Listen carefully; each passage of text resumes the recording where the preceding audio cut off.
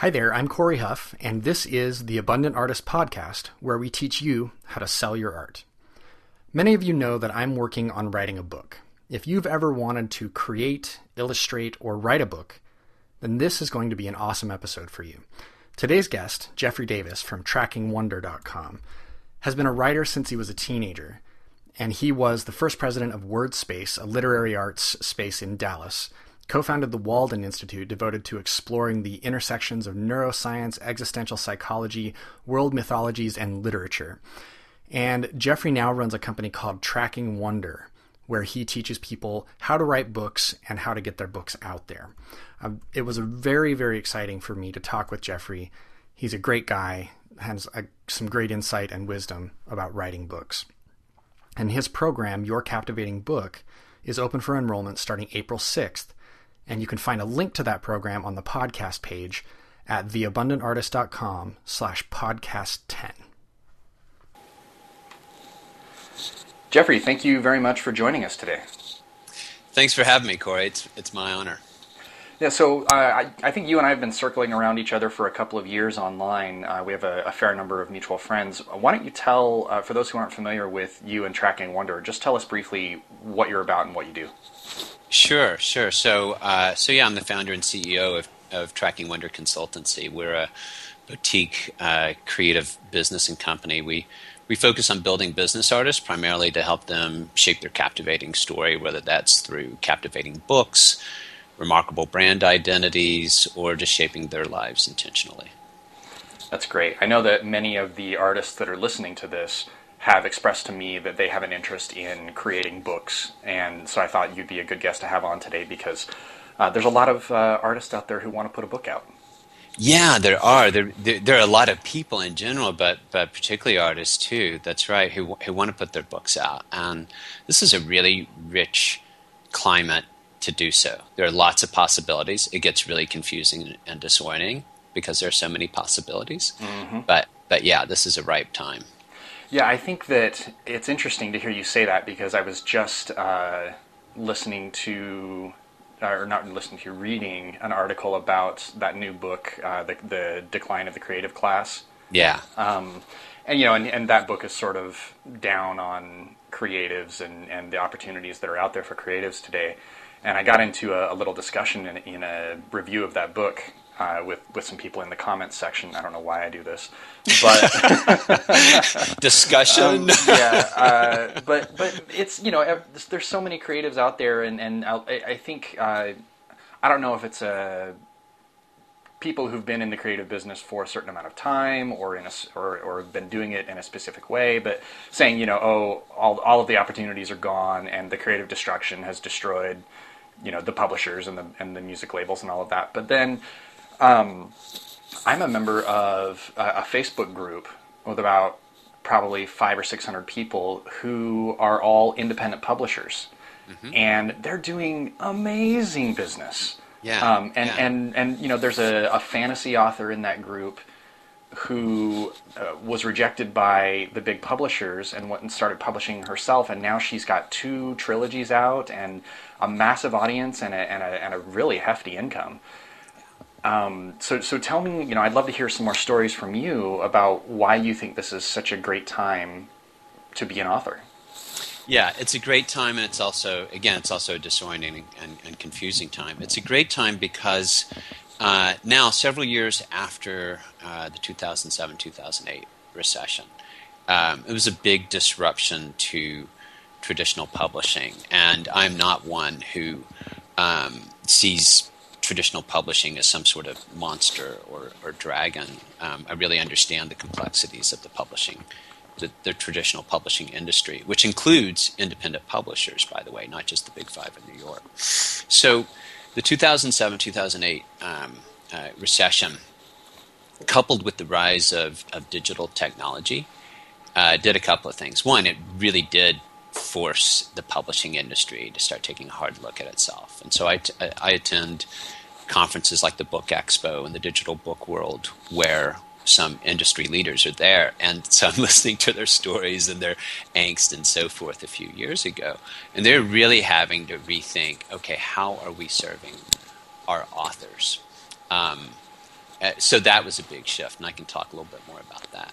The other thing, though, that of course the rise of digital technology has done is it's not just allowed authors to put out their books on Amazon Kindle. It's really given them access to greater and greater knowledge and resources to how to engage their audiences and how to build a whole strategy that's non-manipulative, that has real integrity to build their audiences. So when people come to me and like, well, how can I monetize my book? I come back and say, that's not really the right question to ask. Oh, interesting. Okay. The right question to ask is, how can you truly engage an audience and not just build up numbers, but actually build up an audience on a consistent basis? If you start there and you do that, then we can talk about the different strategies to do that and so forth that will lead to your monetizing your books. So so just to shortly answer your question, now there are more and more opportunities for people to engage their audiences and build up their audience. And when you look at the successful authors and when you look at the successful independent publishers and what they're doing, that's what they're doing. They're engaging their audiences and building their communities. Yeah, that's really interesting. And of course, full disclosure, I think everybody listening to this already knows that I'm in the middle of writing a book, but that was something that came up a lot when I was shopping my book around. The publishers wanted to know, how big is your audience? Are they engaged? Are they going to buy the book? That kind of stuff. And it was a huge, huge help to me that I already had a platform that people were aware of. I was able to get into a competitive situation when I was shopping my book where multiple publishers wanted my book because I had an audience.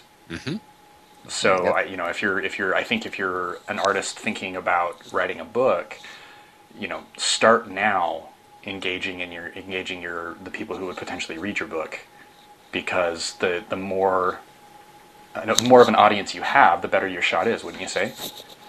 Absolutely, and so so here's the thing too. About a dozen years or so, when my agent said, you really need to start thinking more about your platform, I have to admit I laughed back at her, and it was so obnoxious of me. But I was like, a platform? I'm a writer. I'm not some rock star, and so I've had to reframe everything for myself and then for my clients and the organizations that I consult with. It's building a platform also is that's the metaphor we use. And the reason it doesn't resonate with a lot of people, artists and others, is that it suggests the sort of thing that we do that lacks integrity, and I'm just going to build a platform so that more people can see me, right? So, the platform is you're rising above.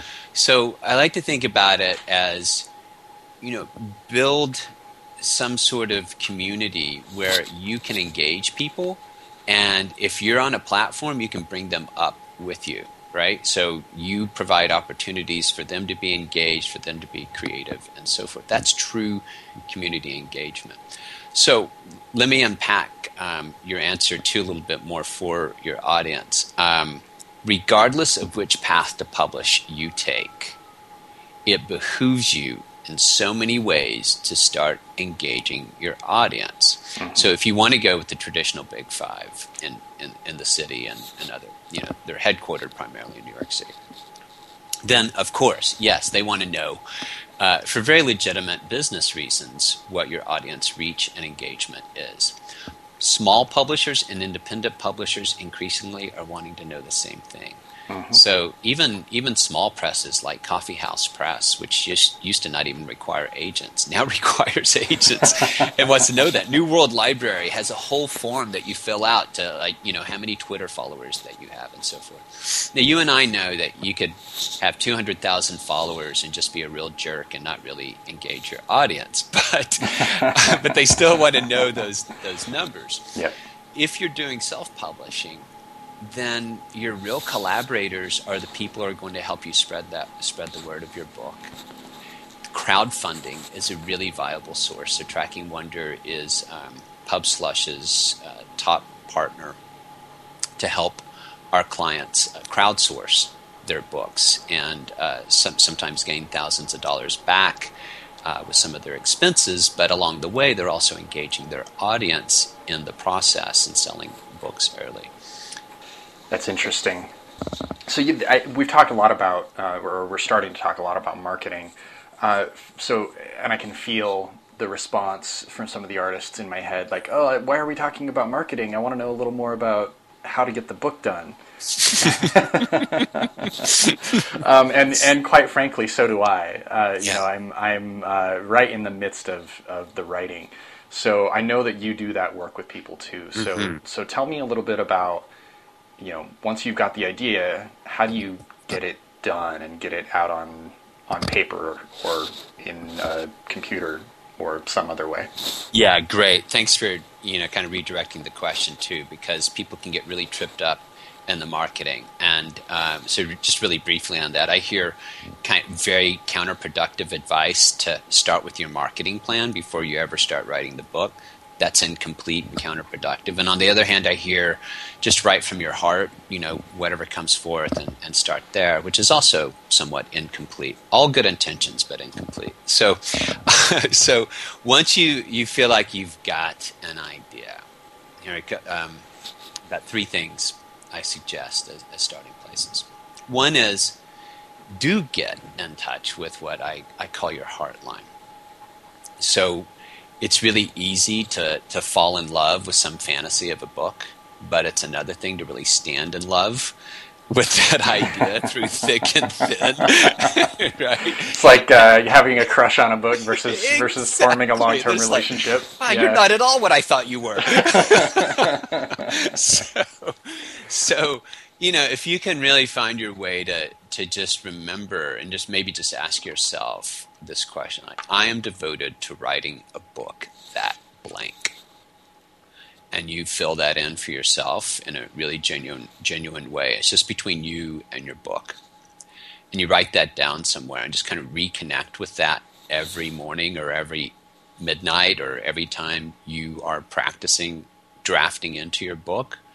And that just really reminds you what this is for, because we can get really thrown off center once it does come time to pitch the book and marketing and all that jazz. We really have to stay connected to our own heart line. So that's the first thing. The second thing is to really enjoy the process. So you honor the feeling, but then you also honor the process and practice. And so we have a saying that just came up once in a retreat I was leading when somebody was really resisting crafting. And so we say, draft to discover, craft to design. Mm-hmm. So if you can approach your book, Corey, I assume it has something to do with artists, maybe the abundant artist, the bohemian artist syndrome, and so forth. Yeah, it's really cool, and I love what you're doing. So I would, just to keep the momentum going, draft to discover what you don't know about your subject. Because if you write only what you already think you know, it's not going to be very captivating to you or to your audience. So keep in that state of openness and curiosity. So every morning, don't sit down, Corey, and say, I'm going to write my book. You'll just be paralyzed. So instead say, this morning, I'm going to draft into this question. Yeah, that's really interesting. I think I mentioned to you before in a previous conversation that I started writing this book almost a year and a half ago, and got about 30,000 words into it and then just stopped. I was literally almost at the finish line of the first draft, and I just stopped because I started thinking about all the other books that are similar to what I want to do and how they're so much better, and I don't really have anything new to say, and I just froze. And the manuscript sat in my computer for probably 6 or 9 months before I went to a conference, and I was talking with some other friends, and they were like, "When's your book coming out?" And then they really pushed me, and I was lucky because they were enthusiastic about the idea and felt like I had, they encouraged me. And so now that I'm back in the middle of writing it again, and I have a deadline, which is really helpful, by the way. sitting down and seeing what I wrote a year and a half ago and going, oh, some of this is actually pretty good. and then good. also going, oh, this is terrible and let's take this out and all that. But it is the process of discovery is pretty fun, and I think that's a really wise observation. Yeah, first of all, my heart just was like dropping down to my feet as you were describing your story, because so many people with whom I've worked have been there. I was there before the Journey from the Center to the Page sold with Penguin. I was just racked with doubt and like, who am I to write this and all this stuff. So my heart just like dropped when you were talking about that feeling. But what I want to reflect back that I want the listeners to hear is that you did draft to discover, like you got 30,000 words out, which is a great place. The second thing is inevitably most of us will freeze at some point, whether this is your first book or your fifth or your 10th, and you get stuck in the middle. And doubts come up for all kinds of reasons. And I've interviewed a lot of top-notch authors and asked them the question, like, which book did you think you were just not going to make it through and fulfill its promise? And inevitably they're like, oh, every one of them. So it's important to normalize that and know that it's part of the quest of shaping this book. But the other thing I want to reflect back to is you did a really cool thing, which is you reached out to your pack. It's what we call in Tracking Wonder. You reached out to your wild pack, a group of people who are really going to run with you on the ideas and not just give you false hope, but give you genuine encouragement. So when those questions come up for listeners, like, who am I to write this book? And, oh, somebody's already written my book. Because believe me, when The Journey from the Center to the Page came out, I heard from about 3 authors like, damn, you wrote my book. Or, it's like, I was like putting these things together. And then, a couple of them went on to write their own book. It was not, I didn't write their book. And they wrote back later, like, I realized you didn't write my book. I still had my book to write. So you can only write your book. And so there are a couple of things you can do when you get in the middle. And one is to acknowledge what distinct heritage you bring to the subject. So that's a real distinguishing point. What fresh angle do you bring? Which leads me to the next thing. Once you've got like a creative mess that we all need to create, then you can take the next step, which is trying to distill your book into what I call the singular elegant idea. And this is a real game changer. This is like what led one business consultant I've been working with, who's actually about to launch his book within the next month. A couple of years ago when we started working together, he just got so cracked open to this work and started playing a whole different game in his business. And he used a singular elegant idea model after a VIP day we had to pitch some of his new signature workshops that arose out of our work on his book. And he emails me, he's like, wow, holy cow, your framework just brought me $80,000 in billable hours doing the work Nice. I want to do. And then he emails me back a week later, make that $120,000. Wow. So this framework's really, it's simple and really powerful. And so the singular elegant idea is composed of and you can think about this now, Corey, your problem, your premise, and your promise. Now, where most of us like to start, regardless of genre, is we like to start with the premise. And if we're writing a nonfiction book, we want to start with the cool idea that we have. But there needs to be a necessity for that premise to be compelling and captivating. So that's why we can start with the premise, but then we pull back and we say, okay, well, what's the prevailing problem that the premise of your book is responding to? Mm-hmm. So would an example be good? Yeah, that'd be good.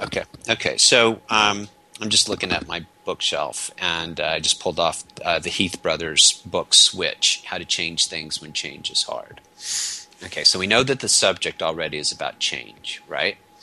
So you look at your book, and you're like, okay, so what's the subject? What's the problem with that subject? Well, the problem with change that the Heath brothers identified is that it's really hard to make lasting changes in our companies, communities, lives. And an elaboration on that problem, as they identified the prevailing problem, is we have conflicting cognitive systems, the rational mind and the emotional mind.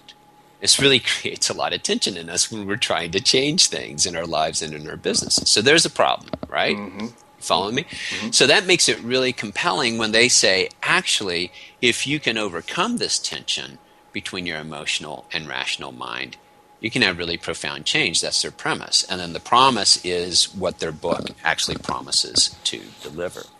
So does that give you some ideas then for like? Yeah, it does. It really does. And I think I have, for my book, I think I have a pretty good handle on that. But I know that a lot of the people listening are going to say, well, if you're an artist and you're going to write a book about art or a children's book, how do I identify, I'm not solving a business problem. Yeah. So how do I, what's the problem there? How do I identify the problem and the premise there? It's really a great question. I get it all the time. And I always start with business books because that's a lot of what I work with thought leaders. But I also work with a lot of memoirists. And because I have a 5-year-old little girl, I'm always, unfortunately, over-reading story structure in children's books. And I'm like, oh, there's the disruption. And my wife say, be quiet, just read the story. So a lot of children's stories, I've been wanting to write about this, a lot of children's stories follow a very universal form. And it's not a formula, it's a universal form that we're pretty much wired for. So the problem in a children's book, you focus on the protagonist, the little boy, the little girl, the dragon, the monkey, whoever the protagonist is. And the protagonist is usually somebody that's, going to experience a little change maybe, or something exciting happens, a few pages into a children's book. So the problem actually is quite often just like the prevailing ordinary world. Like Tiffany couldn't stand the way her father told stupid jokes. And this is kind of there's the world is hard for children. That's right. And so, there's the prevailing problem. Until one day she discovered that she likes to tell jokes herself. And so then there's suddenly a new thing that happens. And so in children's books, the premise is like that new thing that happens that sends the little girl off on a journey. So I'm trying to think. Oh, Knuffle Bunny is. The Knuffle Bunny, yeah. Yeah. Is it Knuffle or Nuffle? I have no idea. So right. The prevailing problem is just really, it's just the ordinary world where they're going to do the laundry and so forth. The father throws the Knuffle Bunny in the dish in the laundry, the washer. Big disruption. The big problem is when the little baby recognizes what's happened, and that's where the premise begins, because that's really where the journey happens and so forth. So it can be just that simple in a children's story, just to divide up. Okay, what happens at the beginning? It's kind of ordinary, and then what's the big disruption that happens? And there you've got a prevailing problem or ordinary world, and then a disruption that leads you with the premise. With memoir, it's the same. It's very similar. I could look at just about any jacket copy or some of the memoirs with whom I've worked or studied and break down a similar problem, premise, and promise that does. The value of this is it does two things. When you're in the middle, it helps you have a North Star to go back and see, okay, how am I going to get back through this book, and how am I going to revision it? And so the singular elegant idea works as a North Star for you. And it's a rigorous process for a lot of people. Some people call it the PPP University. It's the Problem Premise Promise University, because you really coming back and distilling. But once you do it, then you're really clear about now what your book is about. The second thing it does for you is it helps you pitch the book really clearly, whether it's in a book proposal or to somebody you meet or to people on your crowdfunding campaign or to readers if you're writing your own book jacket copy. It helps you really, in a compelling way, write what your book is about, your singular elegant idea. Without that problem, you've got no heart line to your readers. nobody really cares about your premise without that problem. So, yeah, how interesting. Yeah. Wow. Writing a book is complicated. Well, it is, but so is having a business, right? Yep, So is yep, being a parent. yep. So is anything that we really care about. It's complicated. It can be complex, but there are some relatively simple frameworks that can help you navigate those complications. And that's really what I've done in my years of working with authors, is developed a variety of frameworks and strategies that don't do away with the complications, but help people really kind of, as we say, live the quest and really find their way through it. And there's just been profound results because of these strategies. Well, two things come to mind. One, I think that a lot of what you're talking about, the problem, the premise, or what did you say? The problem, Sure. the premise, the problem. So there's the prevailing problem. Mm-hmm. So this is really where the author identifies what's happening with the subject, or in children's stories, or fiction, or memoir. It's the prevailing problem, or the ordinary world of the protagonist. The problem, and then there's the premise, and the promise. You got it. Yeah. Right. Okay. The problem, the premise, and the promise seems like a pretty good framework for building any business. Yeah. Not just writing a book. Exactly. That's in part what our. So we have an art mark approach for developing brand identities for businesses and creatives and artists, and we have an art mark learning expedition, and we also have a really great consulting team that helps individuals and small organizations develop their art mark identity. Very, very similar parallels, exactly.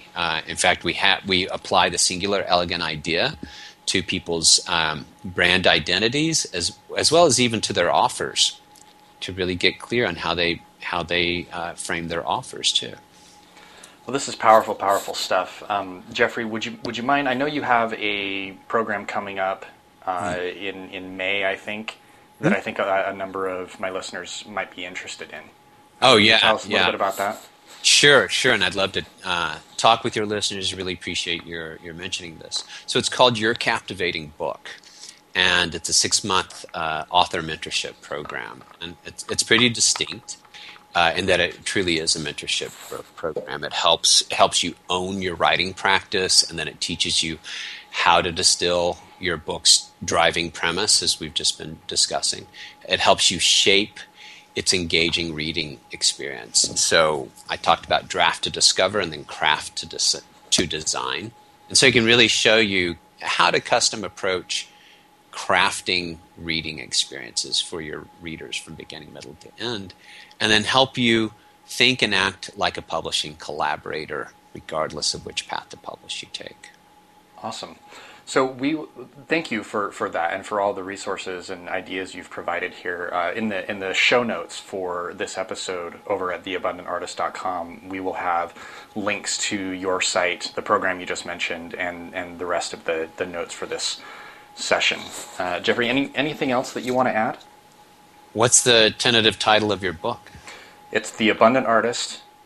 It is. What's the title of my book? Uh-oh. Okay. It is. Put you on the spot. Yeah, it is The Abundant Artist: How to Sell Art Online and Live a Creative Life on Your Own Terms. There you go. Cool. I'm looking very forward to that because I know a lot of people who are ready to read it. Awesome. Well, I hope it does well. Thanks so much, Corey. It's been a delight. Thanks a lot, Jeffrey. Bye-bye.